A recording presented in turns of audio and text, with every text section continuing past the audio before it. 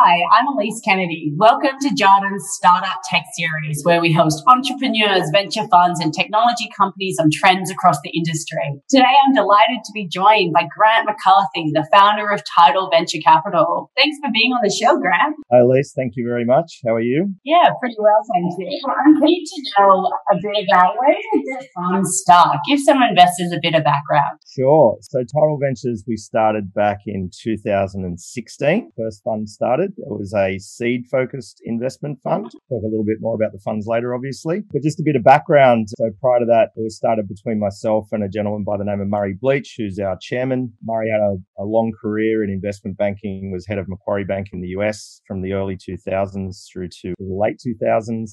And then had another sort of decade career with IFM Investors and as a non-executive director and the head of their IC. So a very institutional background from the perspective of understanding funds management, governance, etc. I was completely opposite to that. I was a tech guy. Started my career, which will show my age, back in the late 90s with a company called Yahoo that people might remember, and sort of grew up in that business. Had an 9-year career with them in Australia and up in Asia Pacific, and just lucked out, to be honest. As a young guy, I had a career within the business and corporate development side, as well as they gave me some P&L responsibility for different products across Southeast Asia at times, etc. And just grew a really deep passion for early stage technology businesses, because we used to get to see so many of them, and also invest in a bunch of them. So yeah, so it's sort of formative years in doing technology investments, now up to 22 years I think I've been doing that for, and then started the fund with Murray, who I'd actually met in about 2012. We were co-investors in an early seed deal, a company called Society One, which ended up one of Australia's largest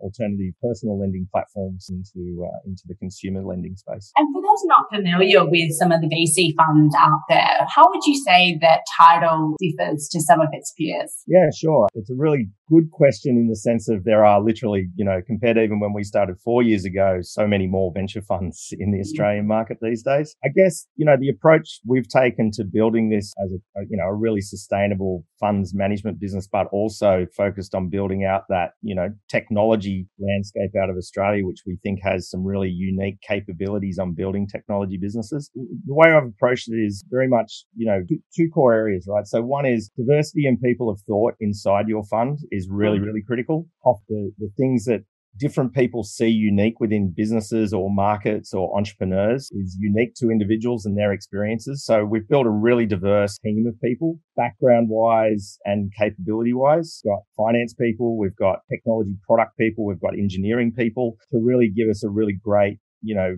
view of what we think great looks like when we look at these investments. The second thing is we're probably a little bit different in the fact that the way we approach these investments is very much, we're very strong on the thematic side of things. So we'll talk about later, no doubt, as well, but we do really functionally look at markets first and why markets are evolving and changing and how technology will impact those markets particularly. But then because of our backgrounds, we kind of overlay, what is more of a traditional fundamentals approach to that investment as well, which is obviously really hard at an early stage in a business because there isn't a lot of data or information in these early stage businesses to try and do any sort of fundamentals analysis. But once again, that's really trying to weed out and understand what this business might look like if it's really good. And if the early signals and the types of technologies they're using, the market structures they're going into, etc., actually lend itself to a business model and economics within that business model that we think could become really sustainable and profitable over the medium to long term, right? So it's this combination of, really strong understanding of markets, why they evolve, how they evolve with technology, but also bringing to an early stage space some more fundamentals approach to analysis around what that business might look like if it was to be a successful business. And I understand that the fund does work a bit differently. There's a few different stages and a few different seedings. Talk me through that part. Yeah, sure. So, the fundamental model we've tried to look at of how you build a really sustainable funding platform for early stage businesses. I started following a few of these, they started back in the GFC in the US around 2007, 2008. And they're actually called institutional seed funds. It was a title they came up with. Probably the most famous of those is a company called First Round Capital. Quite similar in the sense of background of the founders of that venture fund were literally founders themselves. They were operators, founders. Some have worked worked in VCs before, but fundamentally what they were trying to do was actually work with founders to enable them to build a business and not make all the same mistakes that they'd made, right? So when the founder gets this early capital, the last thing that they want to do, and as an investor, you want them to do, is burn that capital on things that you know, or they might know are wrong to do with that capital kind of thing, right? And so, the kind of the concept of this seed phase of helping these businesses is very staged in the sense of, we often talk about the world in things that you do know, things that you don't know, and things that you just don't know kind of thing. And so helping these founders through that journey of validating the things that they thought they knew, right, through using this capital, getting them through that phase into something that they're trying to test and learn from in order to build, whether it's a pricing model in their business to go to market, whether it's a go-to-market plan, whether it's the technology that they're actually using to build that product. Solving these problems with them through these phases at seed is what we tend to find is the most sustainable way to build these businesses. Often, as we see in the US at the moment, some early stage businesses actually raise a lot of capital, right? And that can actually be bad for them, right? Because they've got so much capital, they're just throwing money at problems. Whereas in Australia, we've found we tend to be really good at focusing on a problem and solving that well. And hopefully that problem is a material problem for customers, and helping the company and the founder figure those things out is something that we're really focused on. And as we said, that just can take time sometimes, right? Like this concept of every business taking seed capital and sort of, within 1 to 12 months raising their Series A from institutional investors. That's just not something that happens all the time, right? And sometimes it just takes time for a concept or an idea or a problem space to evolve, and for them to find, hopefully what we're trying to really do with them is find that product market fit during that phase. I'm curious, is there different monetization strategies? How do you think about that journey? Probably the biggest area that we spend time on with founders once they've got their products in market, and let's say they've won their first, let's say I'm a B2B SaaS business. I've won my first 20 or 30 customers, right? I think I've now actually got something that looks like an interesting product, right? Because people are actually giving me money every month or every quarter and paying for it, is actually helping them try and understand how they can create value through pricing and packaging and what business model most suits. So a really good example that we've found over time is a lot of companies go straight out with a SaaS model, like a subscription model, 1 month, quarterly, 12 month in advance, whatever it might be. And what they learn over time is that the businesses that are actually using that piece of software for workflow or otherwise are actually doing something within it really, really consistently that's actually driving economic value for that customer, right? So really interesting example of that is, we've got some assets in the logistics space, and obviously e-commerce has gone nuts over the last sort of 18 months or so. And what we were finding within those businesses was that those businesses are actually leaving a lot of value on the table because they're actually only charging a subscription model, right? Rather than actually starting to take some economics out of the consumption elements of what the customers were using in that platform. Whether that was buying a shipping rate, whether it was using some other feature like an insurance product or something like that. So helping these companies understand that, hey, yes, you might be taking your subscription fee, but you're showing value in these other segments of your product, and being able to charge on a consumption basis so you actually get leverage out of your platform is something that, we spend a lot of time helping them think about, and that's, proving to be quite successful. And Grant, I understand that you're opening a new fund in July too. Can you tell me a bit more about that? Yeah, no, we're really excited, Elise, to be launching the Tidal Follow-On Opportunity Fund. Target of the fund's $120 million. And our focus for this has been part of the strategy we've been following is to hopefully build some amazing businesses at seed stage and want to follow on into those winners as they move into their institutional rounds of Series A, Series B and onwards. And we've also found over the last 4 years, as we've worked with, a bunch of founders in their businesses, some that we've invested in, some actually we haven't. And we're starting to see a number of opportunities to get into some really unique deal opportunities with those founders as they've moved into their later institutional rounds and are asking us to participate in those rounds to continue to support them as they grow into really meaningful businesses. So we're super excited about it. Once again, part of our longer term strategy is Tidal Ventures, and hopefully we'll have as much success with this as we have been having with the seed funds for our LPs. Thoughts around what are some of your top thoughts thoughts around some of your investments that you've got? Name a few that you think are interesting. Oh, in terms of companies, sure. I'll mention some out of the first fund to start with, because they're obviously being the most mature. And these are companies that we've taken on that seed journey right through to institutional investments. Two of them have gone through their Series B rounds and one just going through their Series A at the moment. One of our earlier ones was a company called Predict HQ out of New Zealand, actually. We took to the US really early. It's one of our core kind of strategies about, for the right assets, making sure that they're playing in, the largest market in the world from a sales perspective and customer's perspective. And Predict HQ, one of our thematics called observability and primary data, right? And so to put it really simply, this business, what it did was it aggregated all of this information and data around event, right? And an event can be anything from a conference, a concert, a sporting event, or whatever. And what they figured out was those events obviously had an impact on different kinds of businesses in those locations where those events were happening. Obviously, those businesses that were impacted by those events maybe saw increased demand for their product or service in that time and location, right? And so what they were able to figure out with this data was being able to go to those companies that were impacted and say, hey, we can help you forecast what demand is coming for your business in these locations when these events occur. And with that, then you've got opportunities to either reprice that product or service because demand's going to go through the roof, or B, you can resource your business better by knowing in the future where that demand's potentially coming from. And they've had huge success with that. They won some major logos early like Airbnb and Uber, just to name a few, and went through a cycle of seed into Series A and now Series B, where they've ended up with some amazing sort of US-led institutional investors like Lightspeed Capital and sort of Tidal Ventures, who are amazing sort of tech VCs out of the US market. So that's been a really good journey. Do they have any competitors?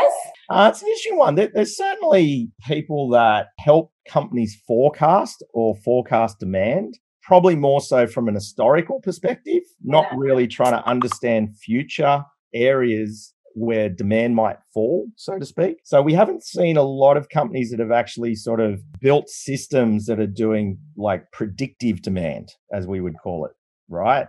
Into around in a future event space and as their business model evolved, because obviously the last 18 months, there hasn't been physical events in most locations. So, the system they've been able to push into what they call virtual events. So, they're able to forecast within 99.5% accuracy of the TV audience for the Super Bowl this year, for example, right? And obviously that impacts a huge number of businesses, whether you're Domino's Pizza or whatever it might be. And that's in seed one. Have you got anything else in some of the other funds that kind of give a guide as to how they differentiate?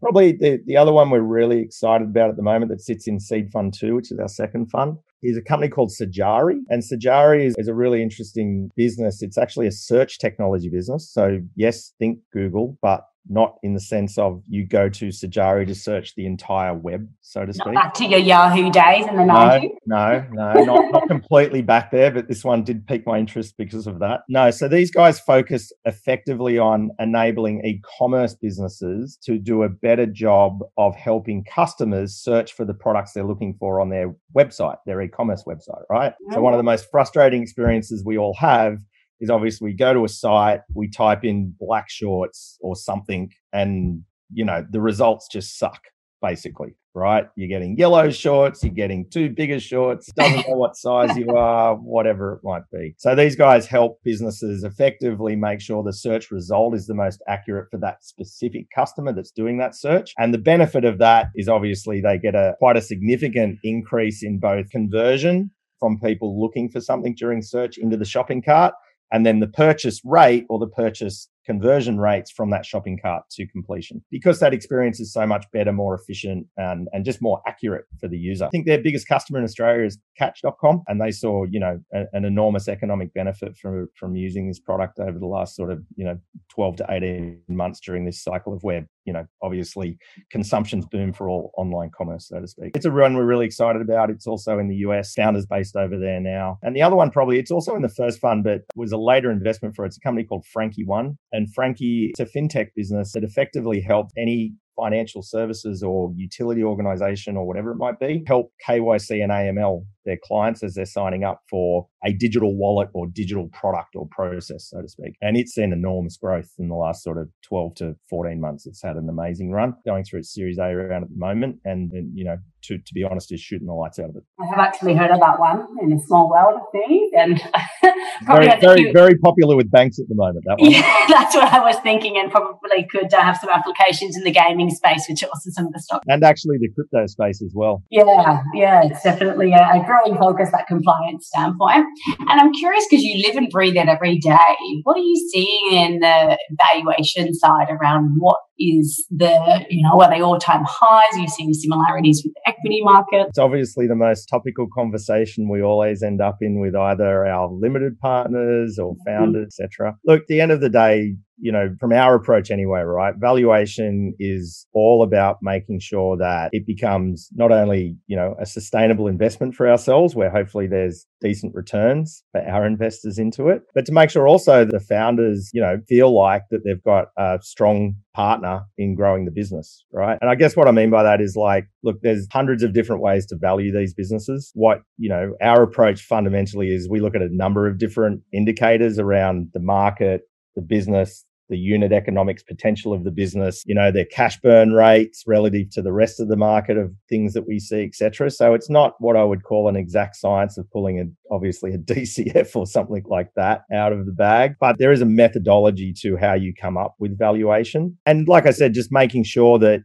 expectation wise, that valuation is acceptable to all parties within the transaction, right? Within the investment. Because a number of times, and we probably saw this more so back when we were starting, you did see valuation problems tried to be solved through the structure of a transaction, whereby, you put more onerous terms on a founder because they wanted a higher valuation. And our experience is that those kinds of situations don't normally work out that well, simply because startups are imperfect, right? No one kind of knows what's going to happen with them over the next period of time. And obviously sometimes they go really well and everyone's happy, but a lot of the time they don't meet the expectation of what they were forecasting to do, right? And that's where those structures sort of, have issues, for want of a better term. It is all about finding the right balance between expectation of valuation and putting a really solid methodology and explaining that to the founder of how you've come up with that value, but making sure that they feel like that's a value that they can support with how they're going to grow the business, right? In saying that, the market at the moment, we do definitely see within different stages, both probably a bit later stage seed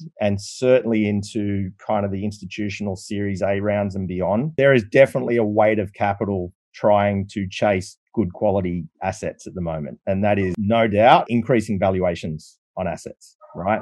From our perspective anyway. And that's no doubt also a proxy for where capital markets, grown over the last couple of years. I mean, it's been an amazing kind of run from a technology perspective. And that's also to weight of capital, particularly in the US market, but also just, as these companies, early stage companies grow into these sort of later stage institutional rounds, etc., the time under which they are going to stay private, as we saw in this last cycle, is just staying longer, right? So people, both institutional and high net worth family offices and whatever, are understanding that the cycling of these businesses as they invest in them is not it's not a 3 to 4 year exit to an IPO kind of thing. That'd be nice. Yeah, these things stay, they stay private much longer. And, you can point to Ubers and the Airbnbs and these kind of things being, 10-year-old businesses and raising tens of billions of dollars and then only exiting kind of, for institutional investors to get more access to capital and the early guys to sell out, right? That length of time certainly extending, and therefore the amount of capital in that process of chasing those good assets, because they're private longer, we are seeing putting pressure. I guess what's starting to be interesting, but as well is, and this is more so the US than probably Australia, but a little bit in Australia, we'll talk about in a sec, is there's just many more exit points for investors through that journey, even into capital markets now. It's not, in the US, it's not like people have to go and do a roadshow and do a front door IPO. I mean, the SPAC phenomena is sort of here, right? And it's interesting talking to later stage businesses in the US, why they see the benefits in that. And they do really see benefits in it around, there's certainty around pricing for them, certainty around the amount of capital they're going to raise, part of that SPAC process. They don't have to go and do roadshows effectively. Favorite. But for CEOs and that kind of stuff, right, that are trying to run their business, right, there's certain appeals to that. Like we will see what happens and how valuations pan out on a bunch of these things. But if it's a good quality asset and the founder's like, that's a pathway for me, that seems a legitimate process. Obviously, you've also just got your direct listings processes that have started to work much better in the US. And in Australia, I guess, like what we've seen is there's been definitely some earlier businesses get up on the ASX.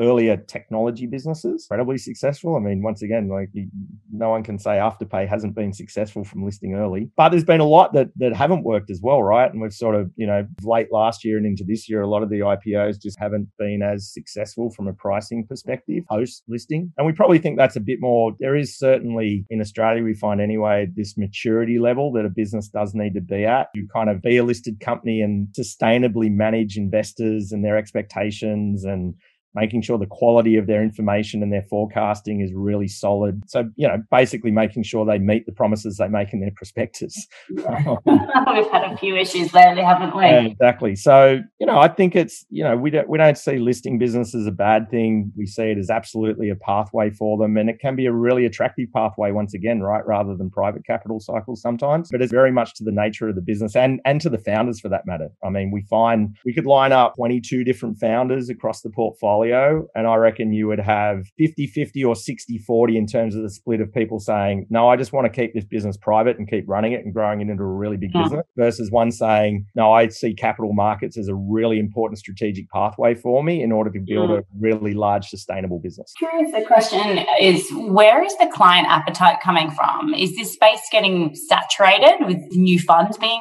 constantly added?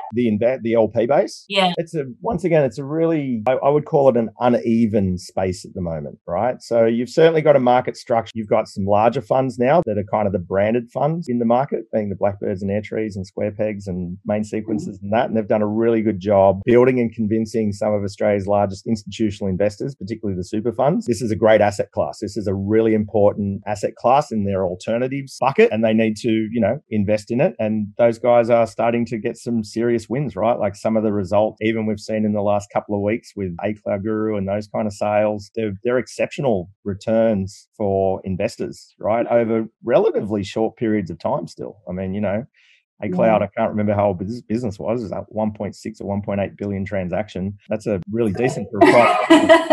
Right. So I think, but as the market starts to get a little bit more sophisticated, what we are seeing is that those family offices, wealth managers, and to an extent, the institutions starting to understand more the staging of venture, right from early stage through to later stage processes, and starting to understand that they do want to have exposure across multiple segments of that venture value chain, for want of a better term. So it's definitely competitive, and it's becoming more competitive, and it will certainly over time be more about what the performance is of your actual fund rather than just the marketing and the promises people are making, right, to their investors. But, we see it as it's a competitive market, but it's a market that's growing phenomenally quickly, and a market that, to be frank, only 8 years ago or 9 years ago was only really forming again. So for it to get to where it's got to in that space of time and some of the returns that it's making for investors, and also just the asset class itself within alternatives being a really important one now that investors are really taking the time to look at, we think it's a fantastic result for the market and industry. I might just ask the founders as well, by the way, or founders as well.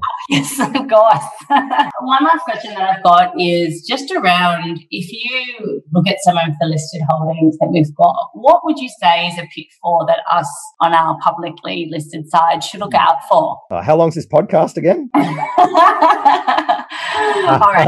Look, I mean, it's not complex, right? I mean, I think some of the time the challenge with some of these technology businesses that get into listed markets and what they are pushing in terms of what they're positioning themselves as, people just need to take this back to some of those core fundamentals again, right? Around what markets is that business servicing? What is their right to a, sustainable competitive advantage, either through their channel to market or their technology? Why and how are their margins going to maintain once again, is that because of just a market structure, or is it actually because of the technology and the IP that they've built around their business? And then lastly, just, the quality of the business and the management team, etc. I mean, they're things that from a listed market perspective, that's where great listed market investors have always run, so to speak, right? They've identified truly great management teams that are running great businesses in really big markets that are highly profitable. We can all get caught up sometimes in the growth of some of these businesses. And I guess from a listed market perspective is always a bit harder, is maybe to try and look under the growth sometimes and understand why that growth is there. Is it just being bought, or is it actually sustainable because what the product is that is being sold to the customer is so important and so valuable